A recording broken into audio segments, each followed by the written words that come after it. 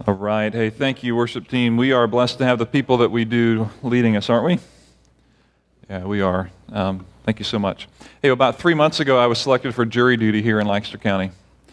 Great moment in my life, and I was one of many called.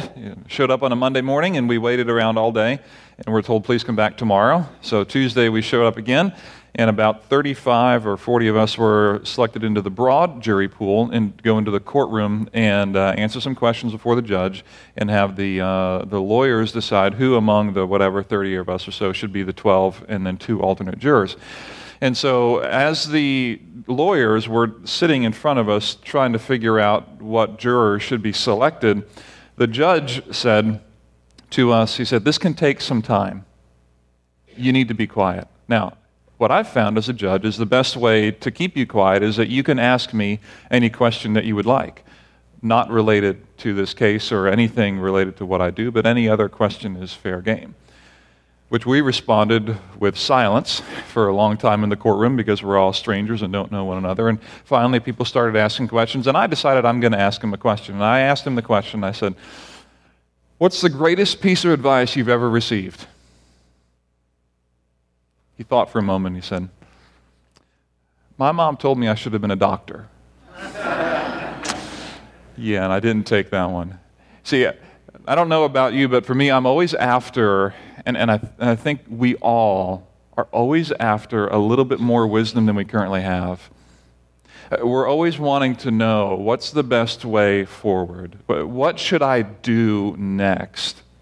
How do I gain, as Moses writes in Psalm 90, a heart of wisdom to know what is the right thing to do? And the reason I asked the judge that is I thought maybe he's got a piece of wisdom that I can learn from in this moment, someone like him. And when Moses wrote that in Psalm 90, what he's essentially saying is, listen, your days are going to be full of stuff. And the decisions that you make in your days are important because those decisions accrue over time. And as you are living day by day by day and make decisions that turn into habits, they create your identity and they create your life. And they accrue, both the good and the bad decisions accrue, and we get into what we call ruts. And so Moses said, "Lord, teach me to number my days." In other words, to remember that today actually matters and that the decision that I make today actually matters. The reason is so that I may gain a heart of wisdom.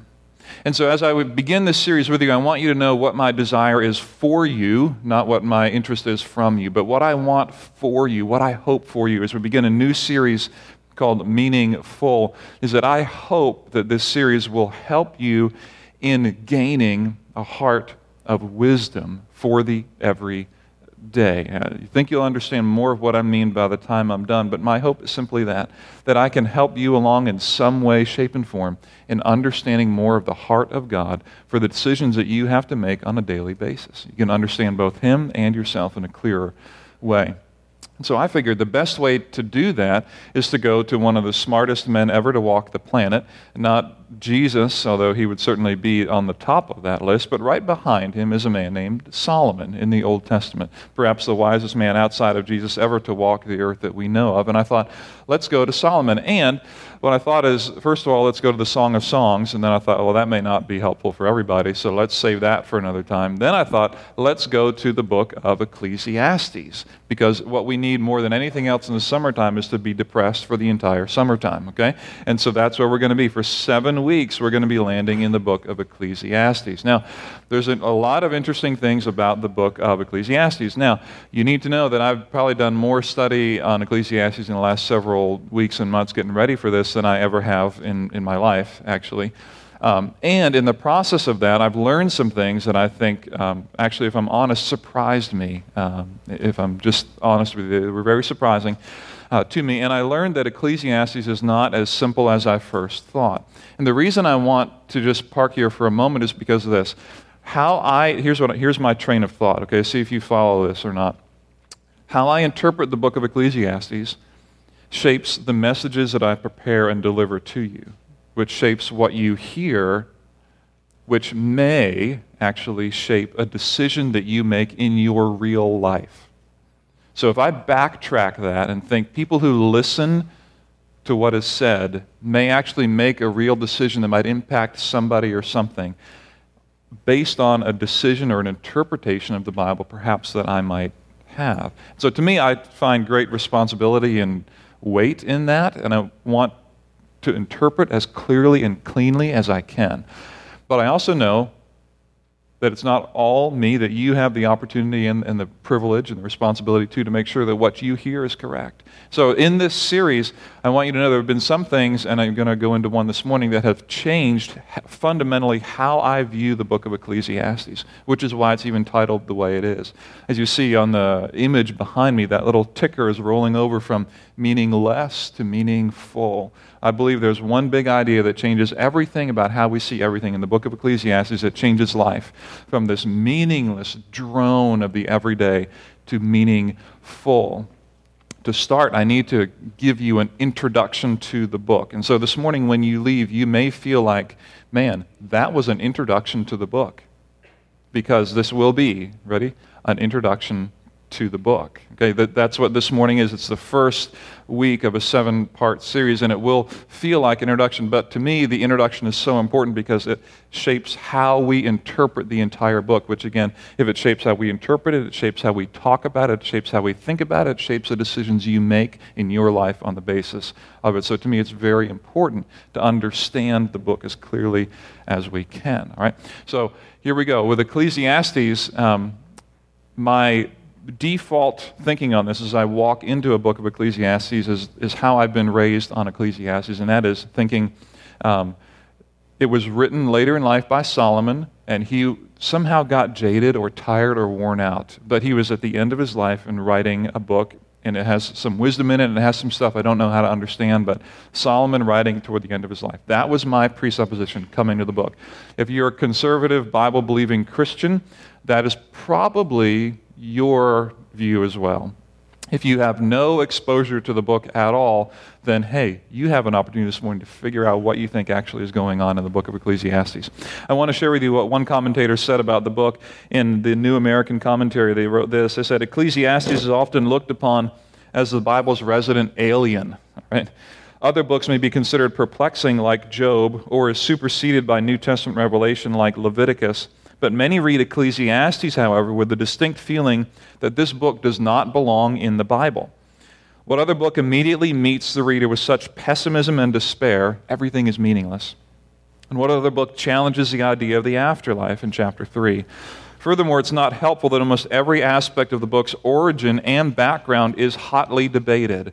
The authorship, date of composition, purpose, message, and even the original language of the book have all been disputed. Now, if you ever read Ecclesiastes, you feel the weight of this book immediately when we get into it. In fact, I want to take you there right now. If you haven't turned already to the book of Ecclesiastes, find a Bible around you. There should be a Bible in the pew around you. And make your way to this little book. By the way, if you don't own a Bible, that Bible in the pew is our gift to you to have, to take with you. Ecclesiastes is found, if you open up to the middle of the Bible, you'll find the Psalms. There's a lot of those Psalms, and then you'll go to Proverbs after that, and then you'll go to a little book of Ecclesiastes, a 12-chapter thing right at the end of that. And you'll feel the weight of Ecclesiastes immediately. Solomon does not wait in hitting us with the words here right away, and I'm going to begin by reading verses 1 to 11 in Ecclesiastes chapter 1, reading from the New International Version. The words of the teacher, son of David, king in Jerusalem, meaningless, says the teacher, utterly meaningless. Everything is meaningless. What does man gain from all his labor at which he toils under the sun? And that is a primary question that is asked, by the way, verse 3.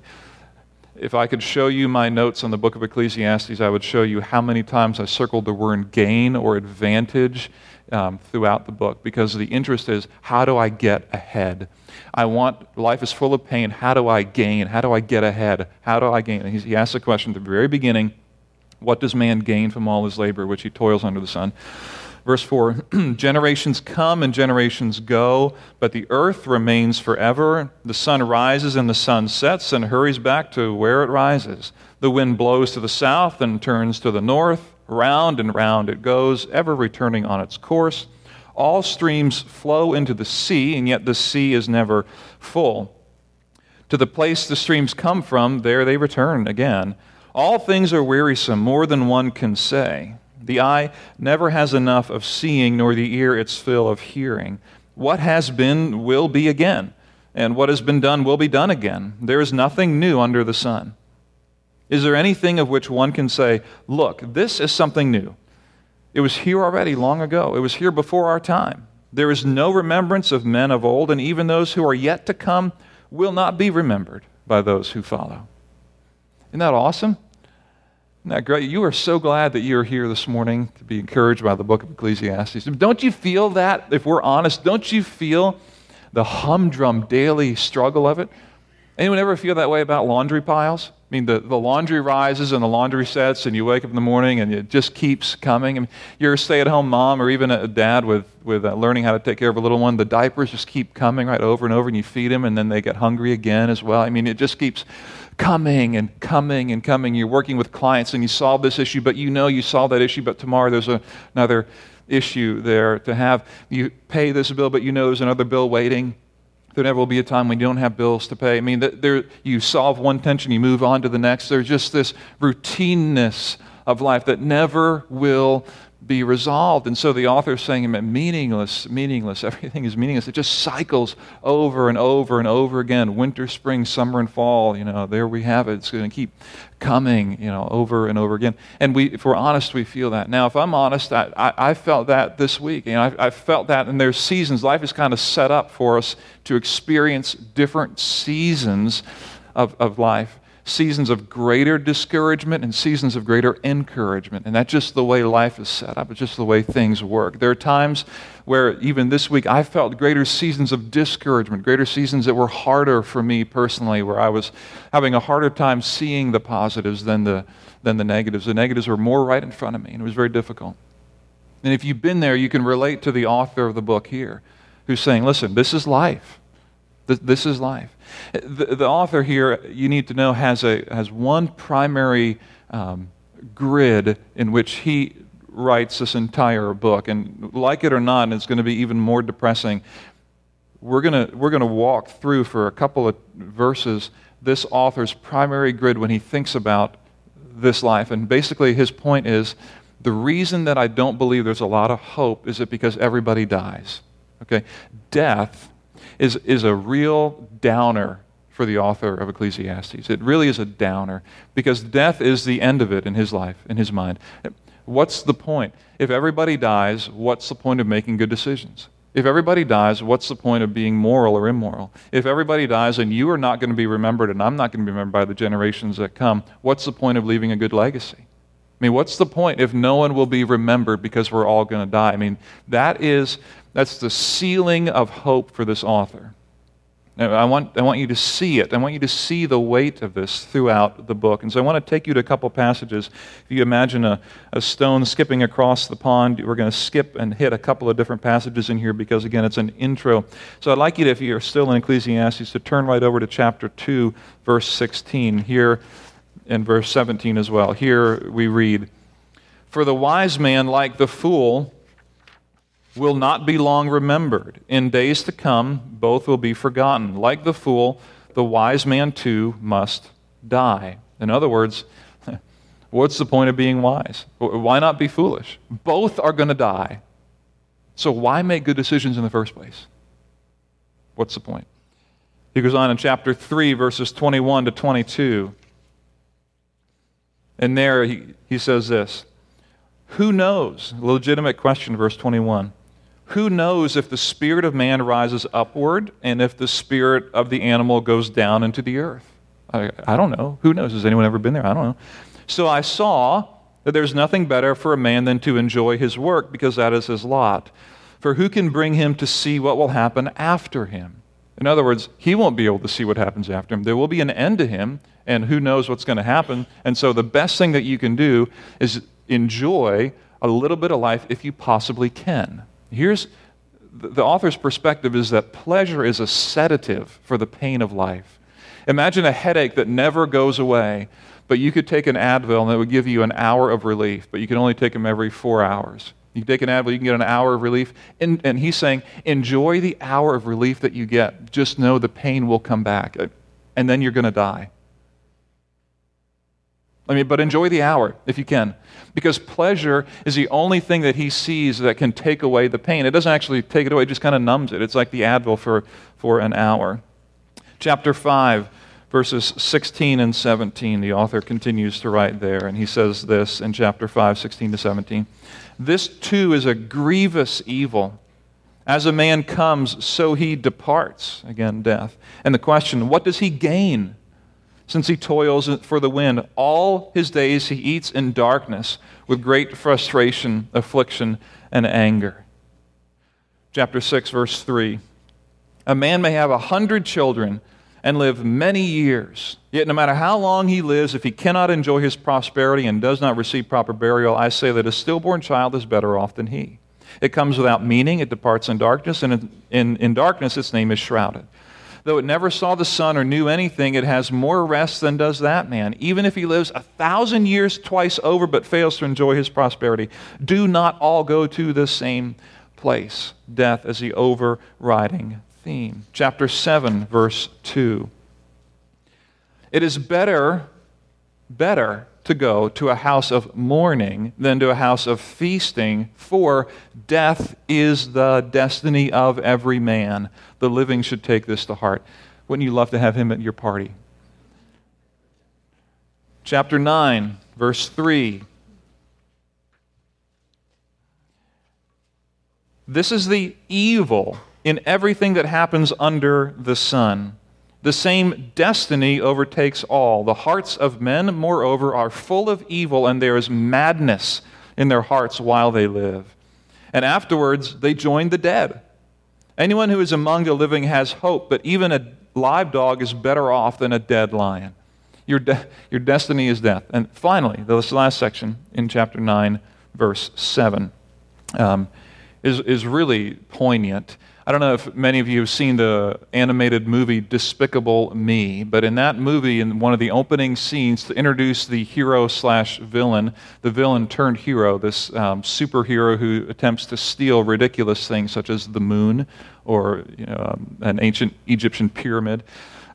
His name is Gru, and as Gru is being introduced to the audience, we see in the foreground a young child, maybe a 4 or 5-year-old, holding an ice cream cone, and the ice cream has fallen off onto the sidewalk, and the child is crying.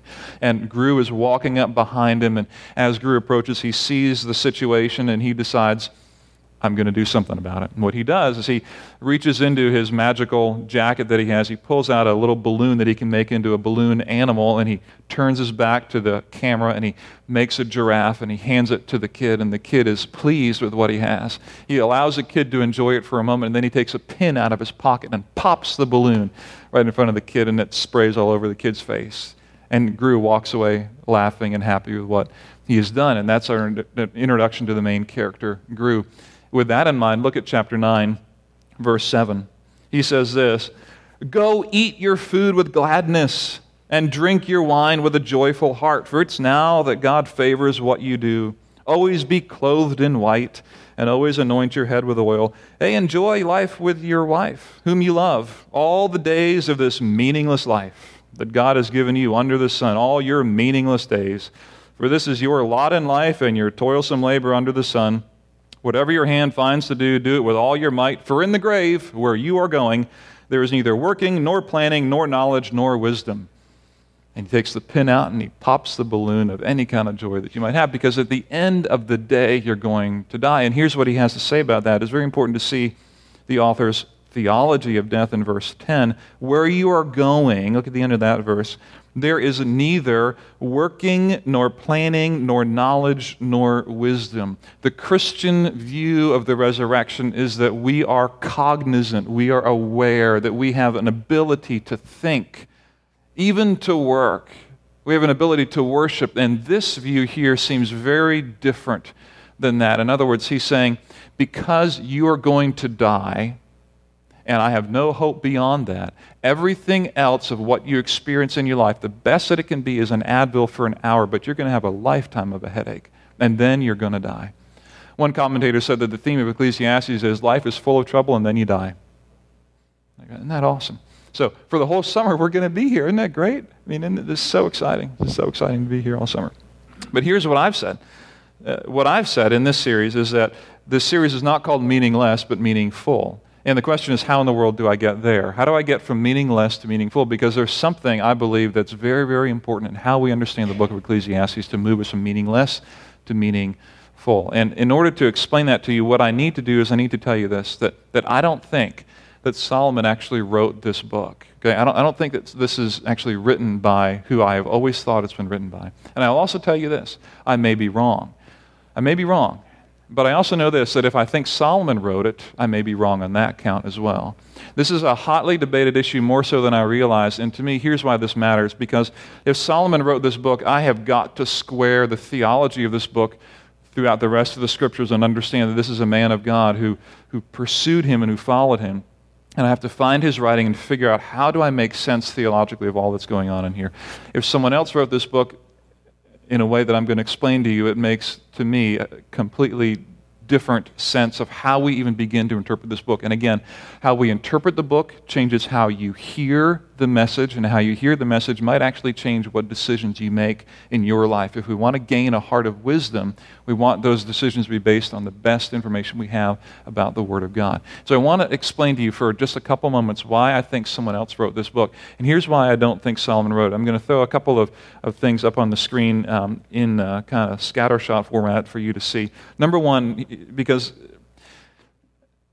I need to spend a couple of minutes because I think it's important that you understand why I think the way I do about Solomon not writing this book. Okay, number one, there's a matter of language. The language that's used in this book includes phrases that just simply were not around when Solomon was around.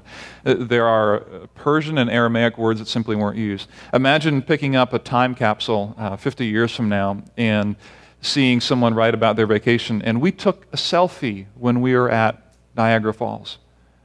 You could date, in general, when that time capsule was based on when selfie came into usage. It wouldn't have been in the 1970s, right?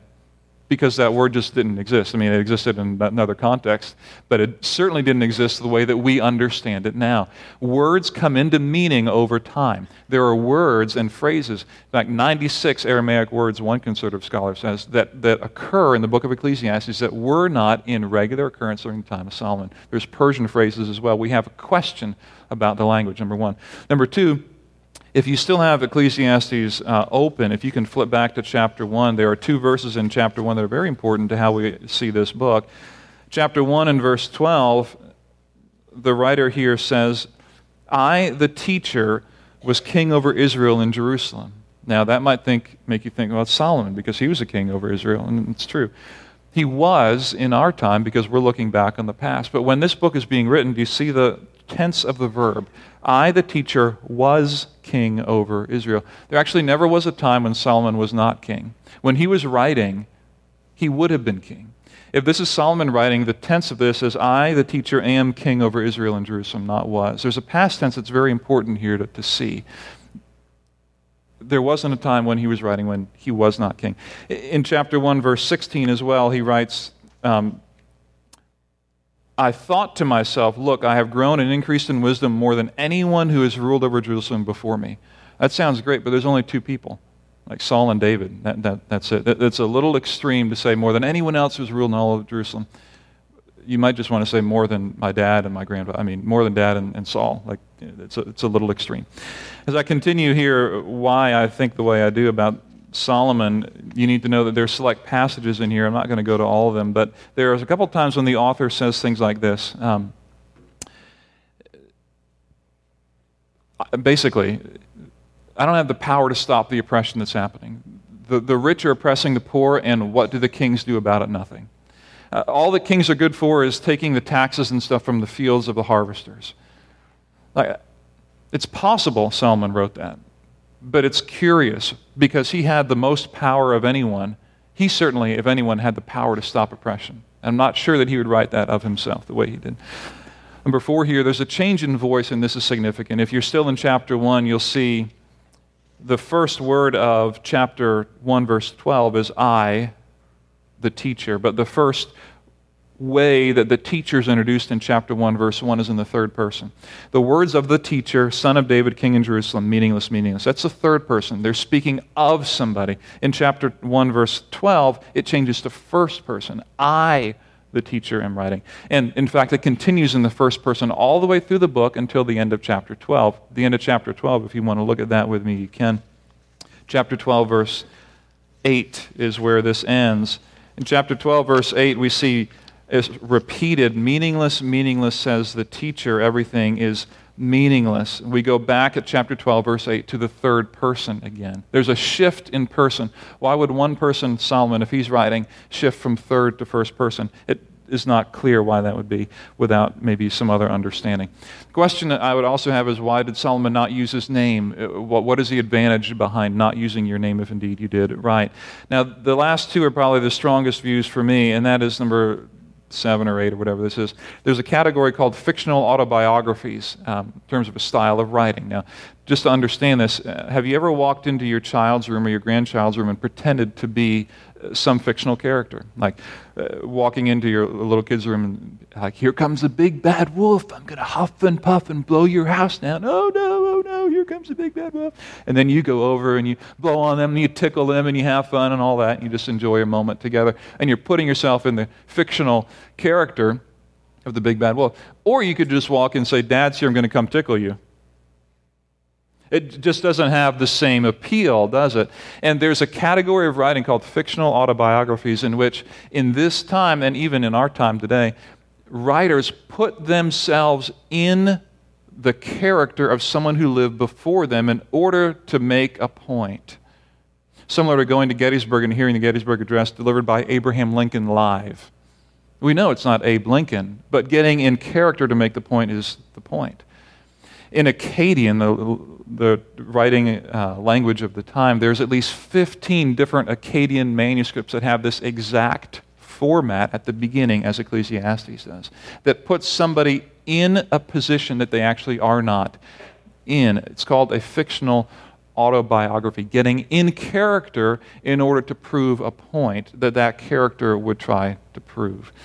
Finally, I alluded to this already, is the theology of the book is a question mark. It's difficult to understand how we deal with the theology of the book that has no resurrection view until the very end, if Solomon did indeed write this. And so we ask this question, if not Solomon, then who? And here's what I'd like to suggest to you, and this is why this matters, because again, how you interpret it impacts how you hear it, impacts the decisions that you make with your life on it. I believe that there are two people who are involved in the writing of this book, and first would be called what we call a frame author, the person who wrote chapter 1, verses 1 to 11, and the person who wrote chapter 12, verses 8 to 14. That the frame author is essentially writing to his sons, literal or figurative, trying to give them a heart of wisdom, wanting to give to his sons advice about what to do next. The second person involved in this is actually what we call the teacher, or referenced here as the teacher. In Hebrew, it's called Koheleh. And you see that writing up there. That what I believe is happening is that this frame author is taking the writings of a wise but pessimistic sage and putting them down for his sons to read. And then, at the end of his writing, he is actually giving them a key to understanding how they should read what they just saw. And that key that he gives at the end is what changes the interpretation of the entire book and moves it from meaningless to meaningful. That's how I see this letter shaping up and how I see this book shaping up. You need to know this is actually the same model that we see in the book of Job. In other words, in the book of Job, we have Job's friends who are offering advice and perspective, but we don't actually take their advice as things that we're going to build our lives off of, right? When's the last time you quoted one of Job's friends and the bad advice they gave and said, well, it's in the Word of God, therefore I'm going to follow it? Well, we don't do that because we know that the corrective to Job's friends is given at the end of the book of Job.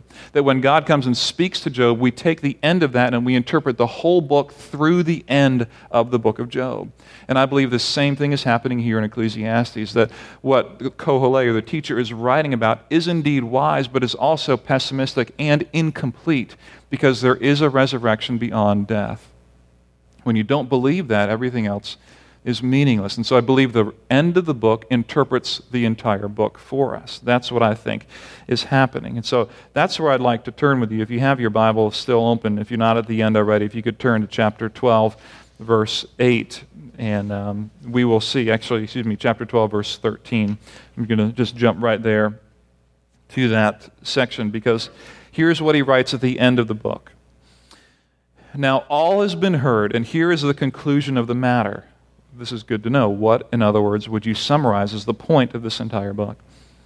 Fear God and keep His commandments, for this is the whole duty of man. For God will bring every deed into judgment, including every hidden thing, whether it is good or evil.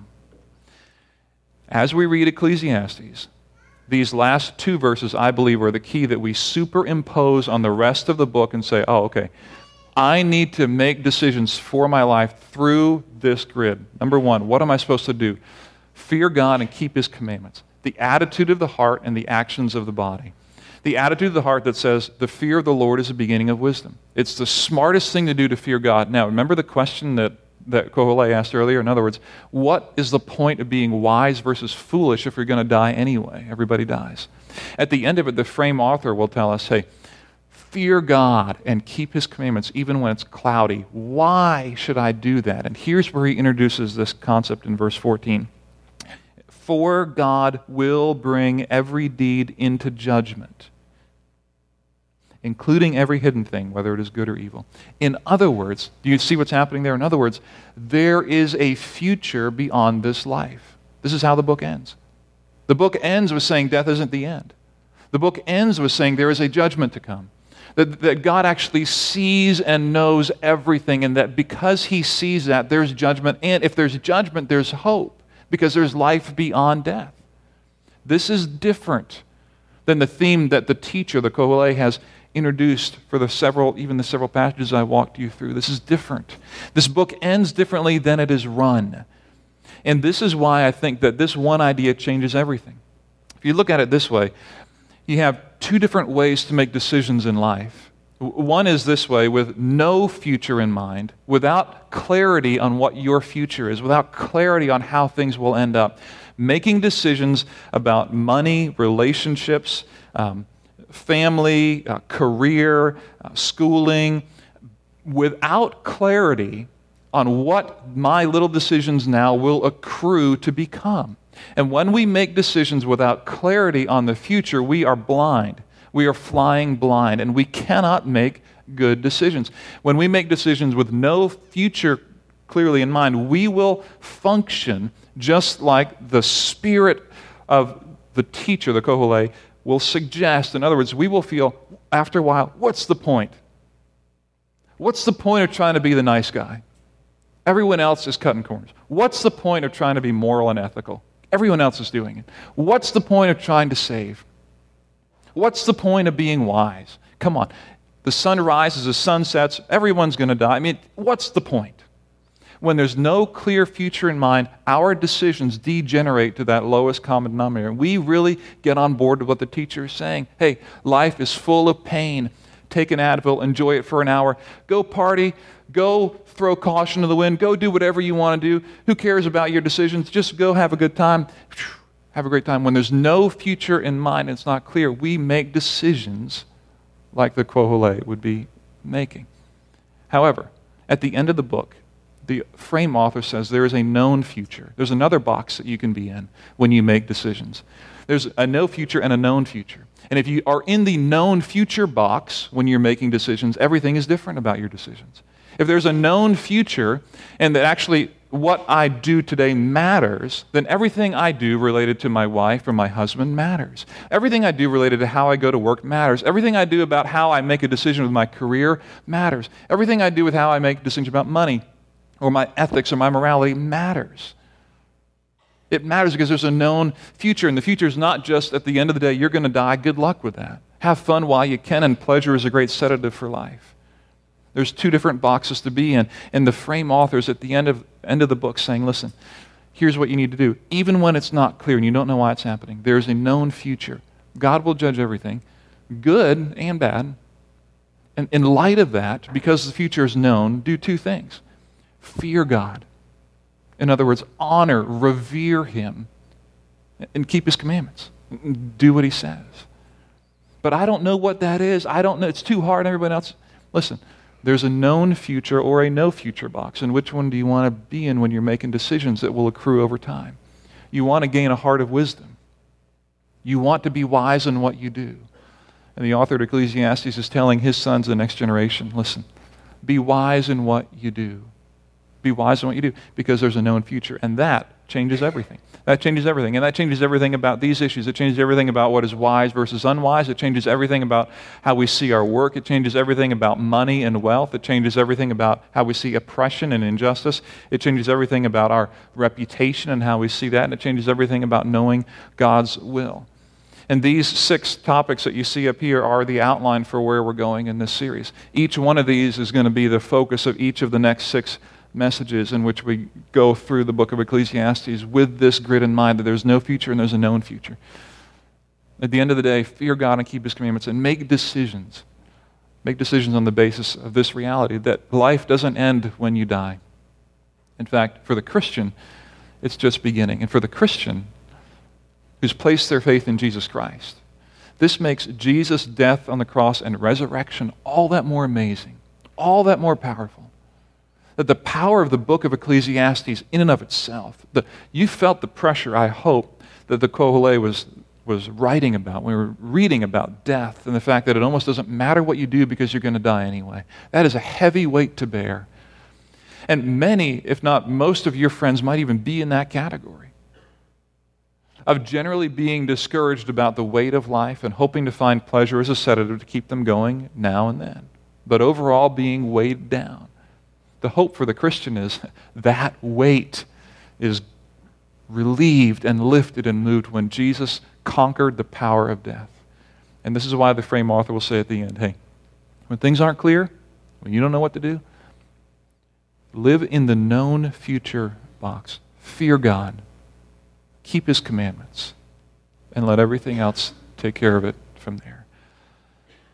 Next week, I'm looking forward to Kevin Hackett coming to bring the message to us here. Following that, for the next 6 weeks, we're going to be talking about these issues and what difference it makes when you're in the no future box versus the known future. We're going to compare the two and the decisions that we make when we're not thinking about the future, the decisions we make when we are. And I hope it'll be a great run for us to gain a heart of wisdom. Will you pray with me? Father, we thank you so much for the opportunity we have to be here this morning and to get into your word in ways that I hope will help us understand both you and your heart in clearer ways. We do thank you that as Christians we have a hope of a future that is different than those who do not share that. And we thank you for that, not in light of what others don't have, but just in light of the grace that it is to all of us, the offer of salvation, the offer of Jesus' death on the cross, and the freedom that that brings to us in how we see our lives and how we see a future with you and how we live on this side of eternity as well. We thank you for the hope and the life that that brings. We know that there's nothing more that we need than the hope of life with you. We thank you that we have that hope through Jesus Christ and the resurrection that he conquered when he conquered death. We thank you for the love and the care that you show for us. Give us courage to make decisions in the known future rather than the no future box. We love you. In Jesus' name, amen.